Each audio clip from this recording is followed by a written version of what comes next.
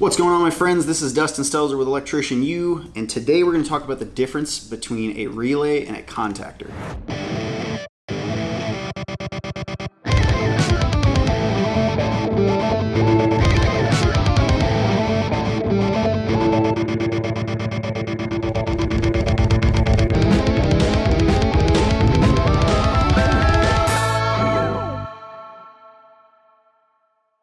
So relays and contactors are pretty much the same thing. I mean, they essentially work the same way.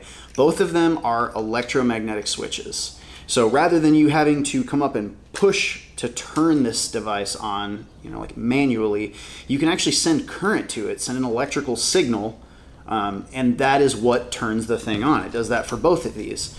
Both of them are electromagnetic switches. Both of them are really used as like multi-pole switches. So if you want to control several different circuits or several different loads that are on different circuits at the same time, you can do that with both of these.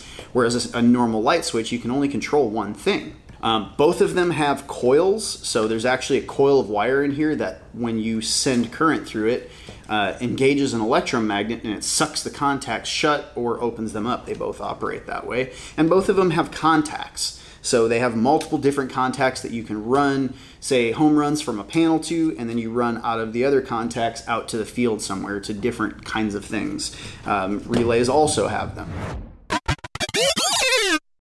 So even though that they're very similar in a lot of ways, they're very different in some important ways. Typically, a relay is going to be a low voltage or low current application, meaning that both the coil and the contacts really can't handle a lot of current. A lot of these things are rated at like 5 amps, 10 amps, 15 amps, where contactors are typically used in higher voltage, higher current environments.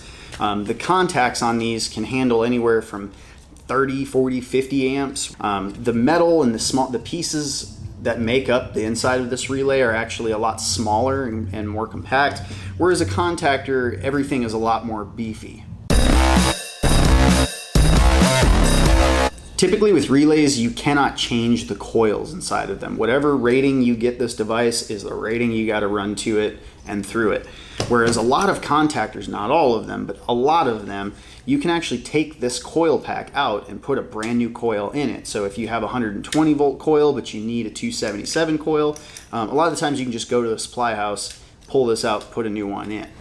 Another difference is that relays can typically only control up to like 2 or 3 loads. They're just designed for a couple of different functions, whereas contactors, this one specifically can do 4 loads, and there's some even like this crazy one back here that's a 6 pole, and it can even be expanded to do 8, or this guy up here can do 12.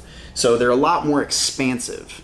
Most relays also have both a normally open and a normally closed option, so you can kind of turn some things off while turning other things on at the same time with a relay, where most general use contactors, you can't do that. General use contactors are typically only normally open or normally closed, so everything is going to turn on or everything is going to turn off when you energize that coil.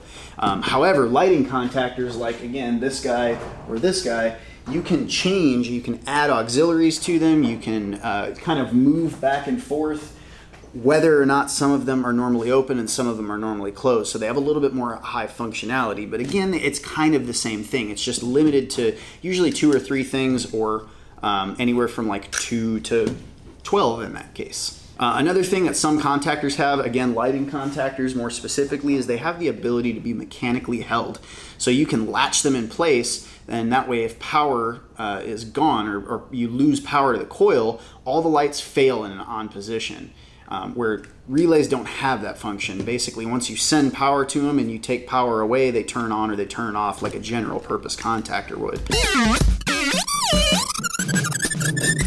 So that's pretty much it for the differences between contactors and relays. I hope that kind of cleared some things up. A lot of people, when they hear relay, they're like, what is that? It's some like magical switch. No, it's the same thing. They're both just electromagnetic switches. You send power to them to turn them on and off, and that's as difficult as it gets. So I'm going to have a video that's going to come out specifically on relays that just talks about how all relays work, and I'm going to cover a bunch of different types.